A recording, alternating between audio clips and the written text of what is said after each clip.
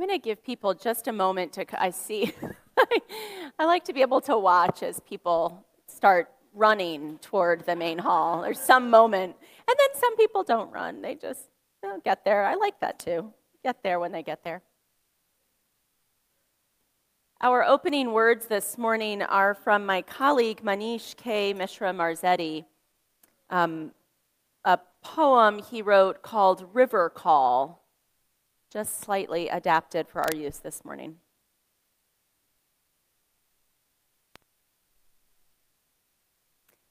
Between rocking the boat and sitting down, between stirring things up and peaceably going along, we find ourselves here in community.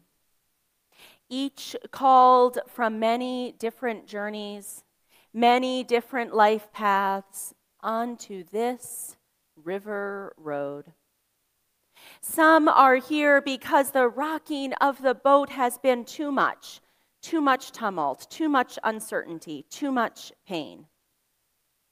Some are here with questions about where the boat is going, how best to steer it, where this journey ends. Others are here as lovers of the journey, lovers of life itself. Here in front, beside, behind, each a passenger, each a captain, doing the best we can. Rest here in your boat with me, the river calls.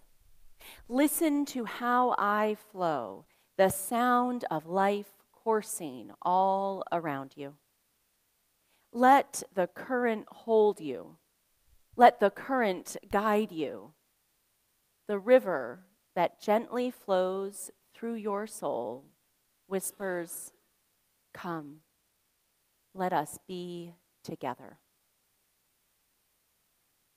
Let us be together and let us sing together, sometimes gently along the river and sometimes with gusto. This is a gusto time. 1, 2, 1, 2, 3, and.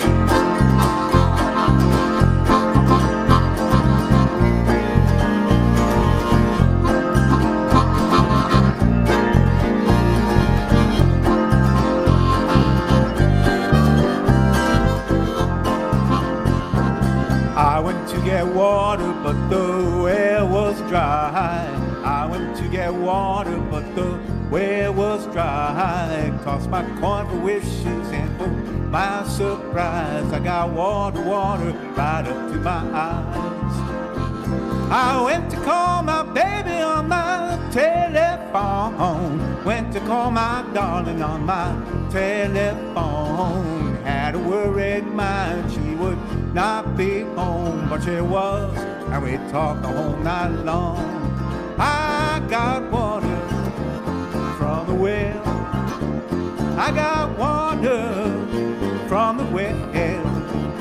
Where it come from, I can't tell, but I got me cool clear water from the well. All right.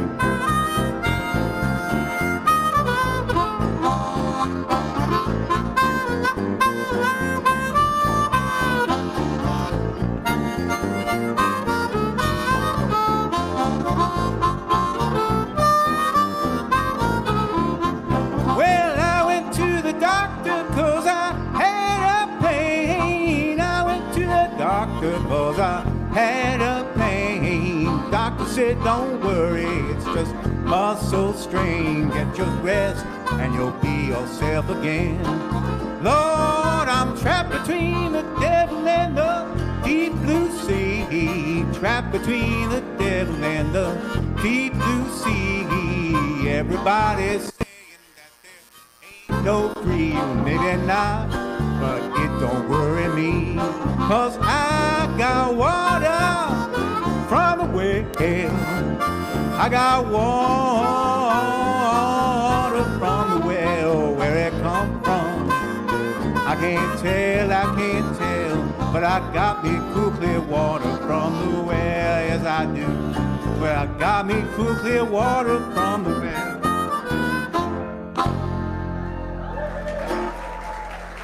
Thank you.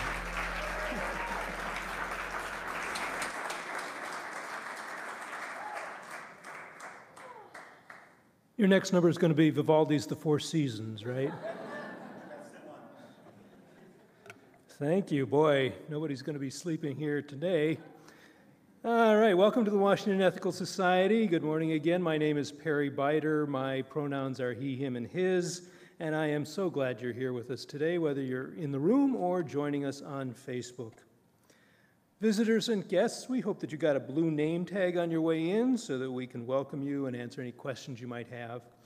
We love talking about what we've found in this community, but we're really curious to learn more about what you're looking for. We hope you'll join us after platform service for coffee and cookies in the lobby and the social hall. It's okay. Also, please consider... That's an excited noise. Oh, okay, all right. Yeah, well, you do have...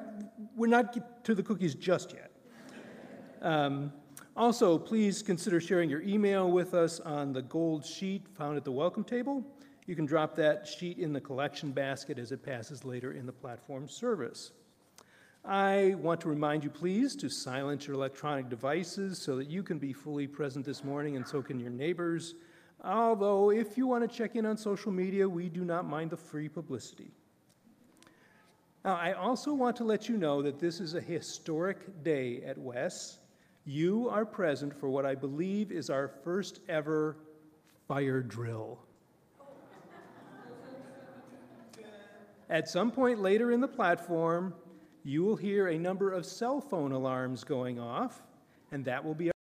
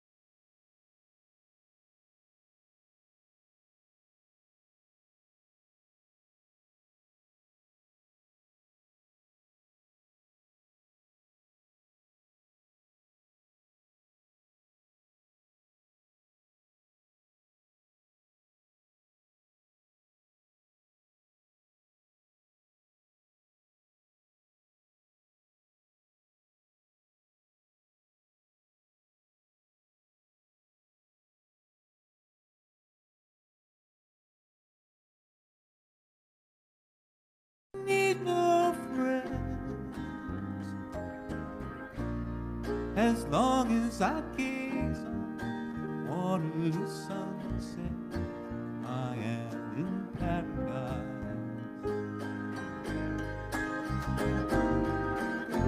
Every day I look at the world through my window.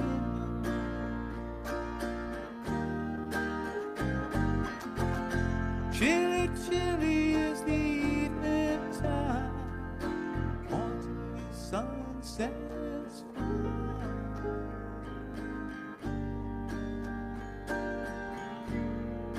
Terry meets Julie at Waterloo Station every Friday night. But I am so lazy, don't like to worry. I stay at home at night, and I don't feel afraid as long as I gaze on Waterloo sunset. I am in paradise.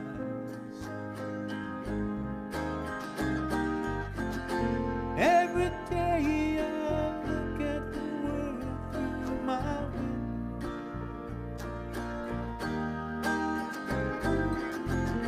Chilly, chilly is the evening time. Waterloo sunset's fine.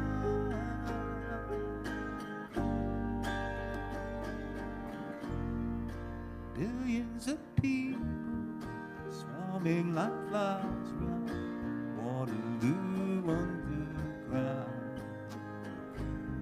But Terry and Julie go across the river where they can be safe and sound. And they don't need no friends as long as they gaze on Waterloo sunset. They are in paradise.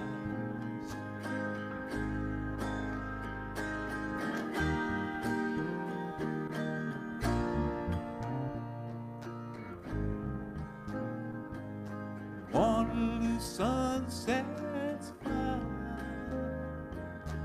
Waterloo sunset's fine. Waterloo sunset's fine.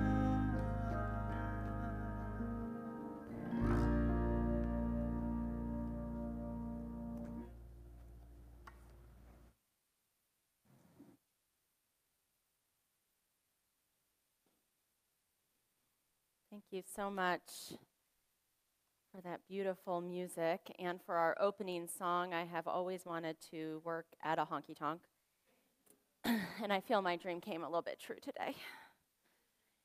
For folks who are just joining us who weren't here during the welcome, I do want to give you a heads up that later in our platform today, in our platform service, we are going to have a fire drill. There's going to be instructions then, and the important thing for parents is that your children are going to exit their classes with their teachers, and you will meet them outside the building as we walk down to our location. The fire chief loves our building because every classroom downstairs has a door in it that exits immediately outside. It's the fire chief's favorite building. The thing is, if parents very understandably go down to try to get to their children, they will mess everything up. They will you'll run into each other. So that's part of what we're practicing today, right? Is the teachers are going to bring your kids out. You're going to find them. It's going to be great. Thank you. Thank you for practicing that with us and for building. I like to think of it as herd immunity, right? Like we are building our capacity as a community to know what to do if we needed to exit the building. We once did actually have a fire alarm go off a number of years ago, and literally everybody just sat in platform going, what are we supposed to do? We just stayed there until finally one of the ushers said, you leave the building! So we're going to get better, guys. We're doing it. We're doing it. So I just really hate Ralph Waldo Emerson. Ralph Waldo Emerson, Henry David Thoreau, all of these transcendentalists who wrote so beautifully about being alone. This is like a shock. I can tell people are shocked. I'm going to qualify it. Anyway, Henry David Thoreau, of course, was the author of Walden Pond, which is often known sort of as the ode to aloneness. I will note that Thoreau went into town daily for his mother to do his laundry. I am not making that up. So, not really sure he was that alone. It's not quite fair to say that I hate these authors, of course. There are many things that they've written that I resonate with. And transcendentalism in general, which is about sort of the connection that each of us can have to all things. The idea of being able, as Emerson said, without mediator or veil, to be connected to the universe, to what Emerson called the oversoul, that each of us has that capacity just within ourselves. That's quite a beautiful concept, actually. And Emerson and Thoreau and Margaret Fuller, Theodore Parker were well known for that idea. My image of Emerson, though, is of being on top of a hill, nobody around, connected personally with the oversoul. And to me, that just sounds kind of lonely, I think. Felix Adler, the founder of ethical culture, was actually good friends with Ralph Waldo Emerson, so much so that he named his first son Waldo. Not sure how the son felt. And it's kind of a cute name, right? And they were colleagues in the Free Religious Association, kind of at this time of religious creativity, philosophical creativity in America. But ultimately, Adler, I think, had some of the same feeling that I do. That Emerson and his idea of being alone and connected to the world, the idea of continually improving yourself, what William Ellery Channing, another Unitarian minister, called self-culture, that idea of self-culture was well and good up to a point, but ultimately limited. That we needed, in fact, to be connected with other people, to understand ourselves as not just solo individuals, but in relationship with others. We needed not a self-culture, but an ethical culture. Now, different religions end up in different places on that question of solitude versus togetherness, sometimes leaning heavily in one direction or another. You might think about Buddhist monks in some forms of Buddhism that spend years by themselves on a mountain, not taking laundry to their mother weekly, I will note, or Christian ascetics, particularly early Christian fathers and mothers who went into caves for truly years at a time, versus the emphasis on community in Black church or in Hindu ceremonies. Some of those differences are cultural, built up over time, and almost every religion has sort of different paths, right? So that you can have a more solitary experience or a more communal experience. And I wonder, even with all of the cultural pieces around community versus solitude, if there's a part of that that's really just about being an extrovert or an introvert.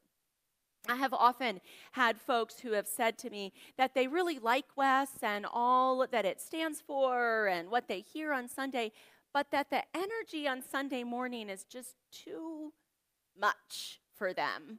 Too muchness, all those people, that they need something more alone, more solitude for themselves. When I first started my path toward ministry, I had to take a whole battery of kind of psychological tests, most of which are really about your self-awareness, right? Do you understand yourself? And one of them was about being an extrovert versus an introvert. And at that time, I scored way high on the extrovert range. I think that what they said, actually, which I may have shared with some folks before, is that people with that level of extroversion, if they have to be alone, will read stories with many characters in them so that they feel like they're with other people. And you know, I think sometimes we have some misconceptions about what introvert and extrovert mean. We imagine that it's about sociability or whether we like other people. I've talked with folks who are introverts who say, people will say to them, oh, you can't be an introvert, you're so nice. It's ridiculous.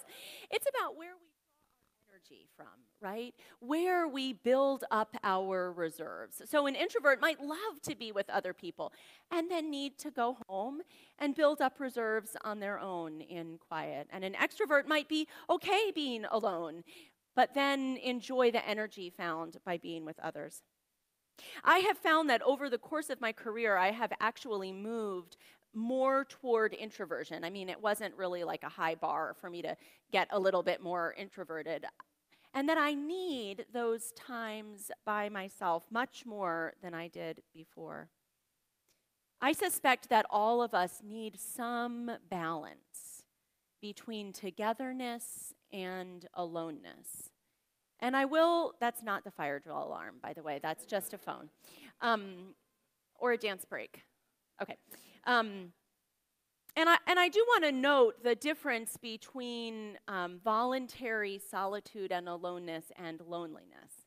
Those are two different experiences for many of us.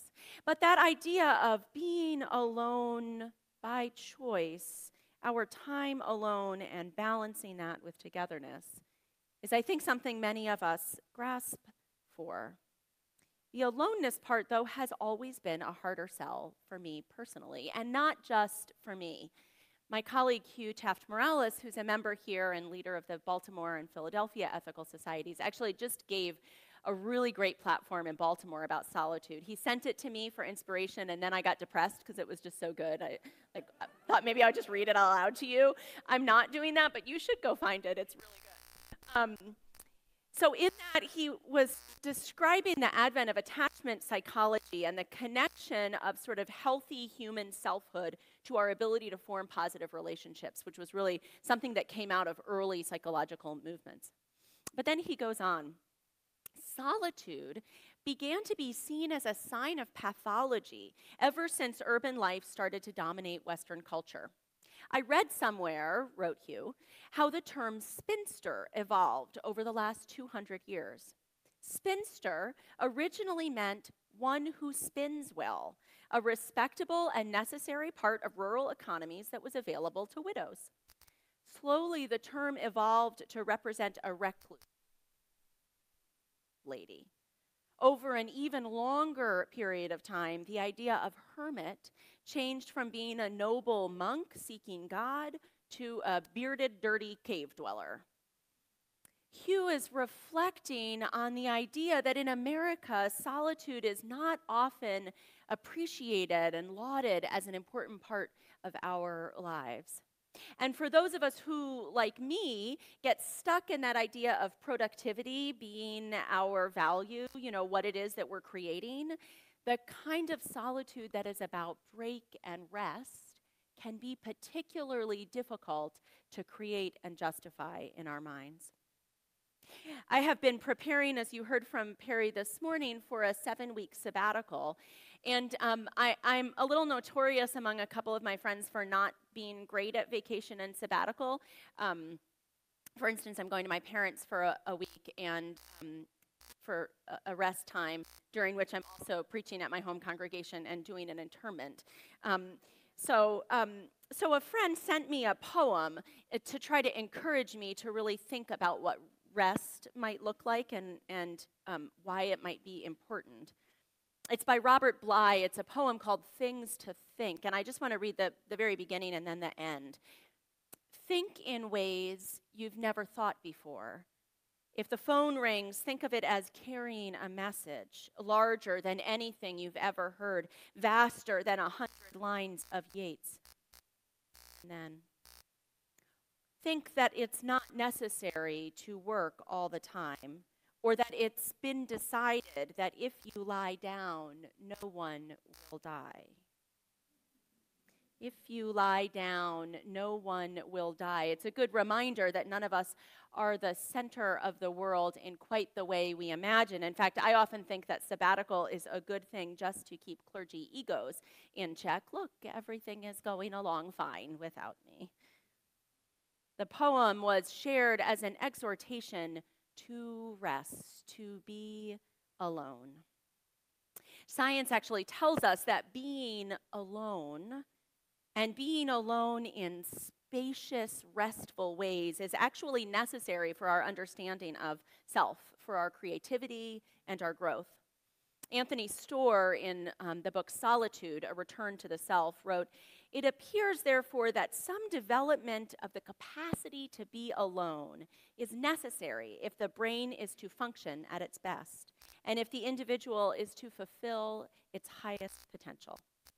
Human beings easily become alienated from their own deepest needs and feelings.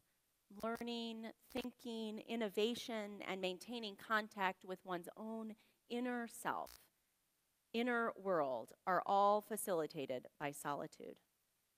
Learning, thinking, innovation, one's own inner world, the importance of being alone. I imagine I don't have to sell you on the importance of being connected, since you are in fact here today. Although I will say there are millions of studies out there. That was hyperbole. There are several studies out there about the importance, the impact on our health in particular.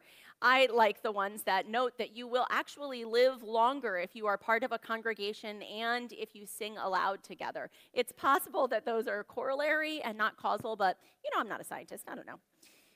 There's another aspect of togetherness and aloneness that I wanted to reflect on this morning, or maybe more accurately, togetherness and individuality. Murray Bowen is the founder of family systems thinking. And Bowen talked about the opposing life forces that all of us grapple with and experience of being drawn together and being individual selves. We are drawn into emotional closeness with each other, and we also have a need to self-differentiate, to be clear about who I am and where I end, and who you are and where you begin. Bowen would say that we need a balance of these two things. And sometimes he referred to a scale between differentiation, being clear about who you are and who you are not, and enmeshment, being close and connected, but in a way that you can almost think of as entangled. Folks who are fully enmeshed take on the anxiety of the people with whom they are enmeshed. If you're upset, then I better be upset too, right? Even if I'm not sharing your experience, but you're upset, so I'll be upset. That's sort of over here with enmeshment. We often see differentiation and enmeshment come up during times of conflict, and so summer is a great time to look at that as we have family reunions in our future and gatherings like that. You can see and notice, if you put on your observer glasses at that family reunion, the way that some people are enmeshed, taking on each other's anxiety, while others may be more self-differentiated.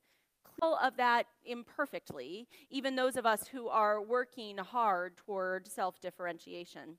Bowen would say that each of us has different natural set points on that scale of enmeshment and differentiation, often having to do with our family of origin, how we grew up, the patterns that we learned originally, and that all of us can work toward more differentiation. But here's the thing that's important. Just like enjoying solitude doesn't mean that you don't also want to be in community, being differentiated doesn't mean that you aren't interested in connection and relationship. Actually, Bowen would say that folks who are more differentiated, more clear about where they end and another person begins, are better able to be in relationship with each other. In fact, the most enmeshment that we see, according to Bowen, actually shows up when we are cut off from each other in relationship. It's kind of counterintuitive. The times when we are unable to be in relationship with other people are sometimes because we are so enmeshed with them that we cannot manage the relationship healthfully and productively. So Bowen talked about this importance of differentiation for our capacity to be in good and healthy relationship. And it's the same thing, I think, for solitude and togetherness.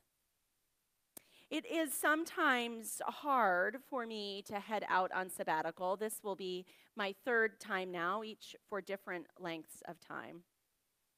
Clergy sabbaticals are not about producing something the way that academic sabbaticals often are, although I am hoping to do some writing, which I now a little bit regret sharing with you because you'll ask me about it when I come back, and I will feel embarrassed if I didn't. But rather, clergy sabbaticals are about giving space in the mind, realizing that if you lie down, no one will die. It's healthy for the congregation to experience itself without the person who's so often the focal point, at least on Sunday mornings. And you all will be in good hands while I am away with Brian and Beth and the rest of the pastoral care team. And they'll be supported by Karin Rasmussen, who's coming in as our sabbatical clergy person, a colleague who has served a number of congregations in this area in sabbatical capacities as well as in settled capacities. And for me, being away will help me to come back more able to be in relationship. Just like self-differentiation helps us to be close without being enmeshed, being away can bring clarity, space, breath, self-definition, and self-awareness so that we can return together.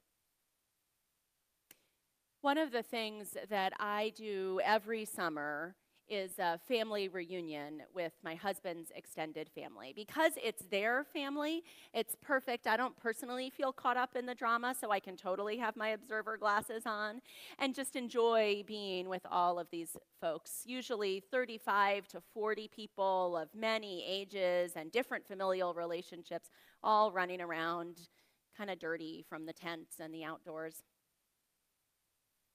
At some point during that reunion, there's always a trip on the water, in an inner tube, on a lazy river, or in a kayak or a canoe.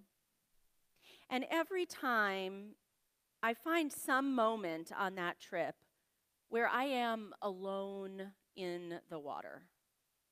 There may be someone else in the boat with me, but I am feeling connected, not to them and not to the kids running along the shore or the people preparing the meal back at the campsite, but just to myself and the water.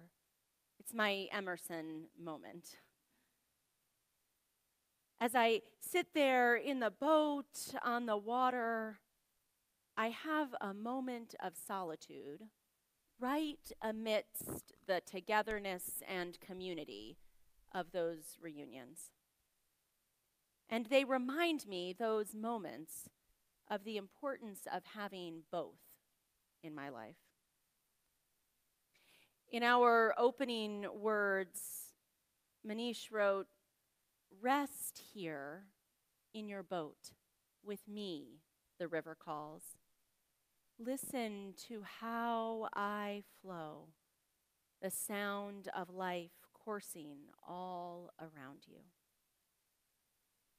My hope for you this summer is that you have a moment on the river, a moment of solitude, of connection to all that is, and most importantly, to yourself, and that you have those moments of solitude knowing they help you to be in community.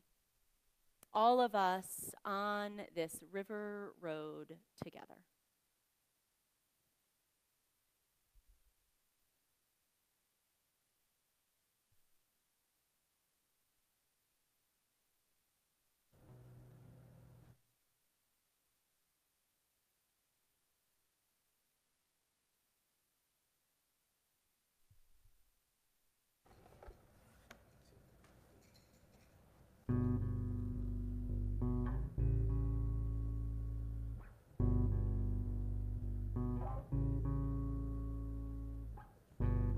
Voice from the mountain, it's a voice from the sea.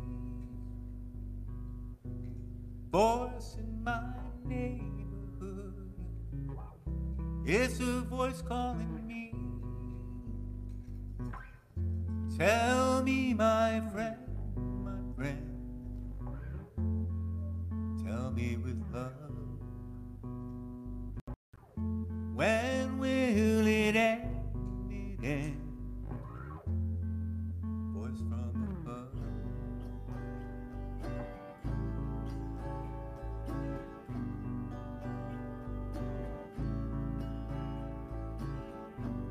sound of an ocean wave, sound from a tree, sound in a country lane. Say you got to be free. Tell me you cry, you cry. Tell me again. Tell me out loud, out loud. This song is rain.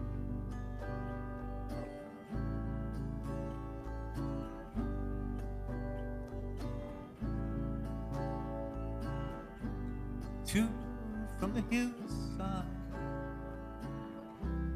tune full of light, a flute in the morning and a chime at night.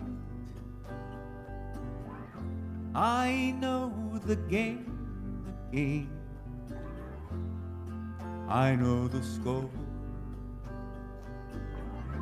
I know my name, but this tune is more.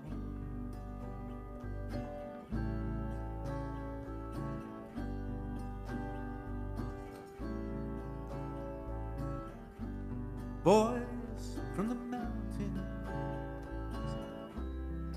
voice from the sea, voice in my neighborhood, voice calling me. Tell me, my friend, tell me with love, when will it end?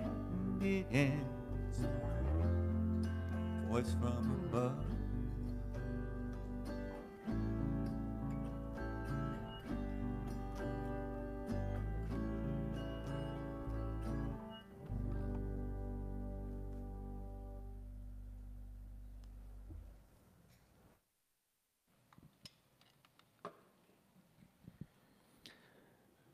Thank you, Josh. Jason, that was beautiful. This is our community response period. It's a chance for some of us to add our voice to the morning's conversation. If you would like to share a thought, please raise your hand. I will bring the microphone to you. I ask that you begin by saying your first name into the microphone, speaking very closely so we can all hear you. I'm going to give us a moment to pause to collect our thoughts, and then we'll begin.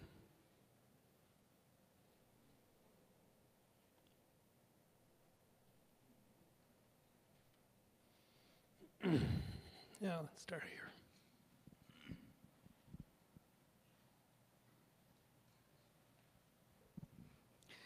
Good morning. My name is Sean. I happen to like Ralph Waldo Emerson. And actually, one of my favorite quotes of his, I think, is a good philosophy of life. It's be silly, be honest, be kind.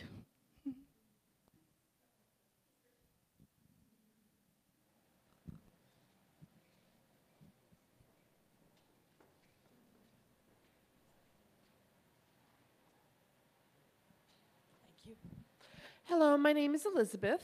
I just wanted to describe something that I do at home, and that is I will go out and I will be busy with people and places and things and doing all kinds of things with other people.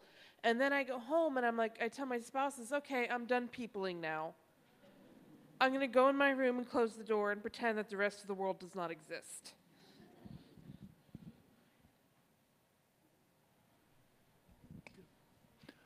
Hi, I'm Julie. You wish. I'm John, and thank you, Amanda. That was wonderful, as always, and I hope you have a wonderful sabbatical. We will miss you. I hope you miss us a little. And Amanda, I just want to make sure that you knew, Amanda yesterday was at the AEU Annual Assembly where she introduced Ed Erickson, who won the Alger Lifetime Achievement Award, and both of their remarks are moving and so on, and you can see that in a video that's available. Well, we can get you the link to it, but it's through Facebook and so on. But the other thing I just wanted to mention, this is a momentous day, not only because it's our first fire drill, but also because it's a big day for our sister community in El Rodeo, El Salvador. And our delegation, the regular pilgrimage down there of adults and teens, is down there, Ross Wells and Peggy Gates and others, Susan Runner, but with the teens, Russell Corbin and so on, they're down there to celebrate. Today is the day of their celebrating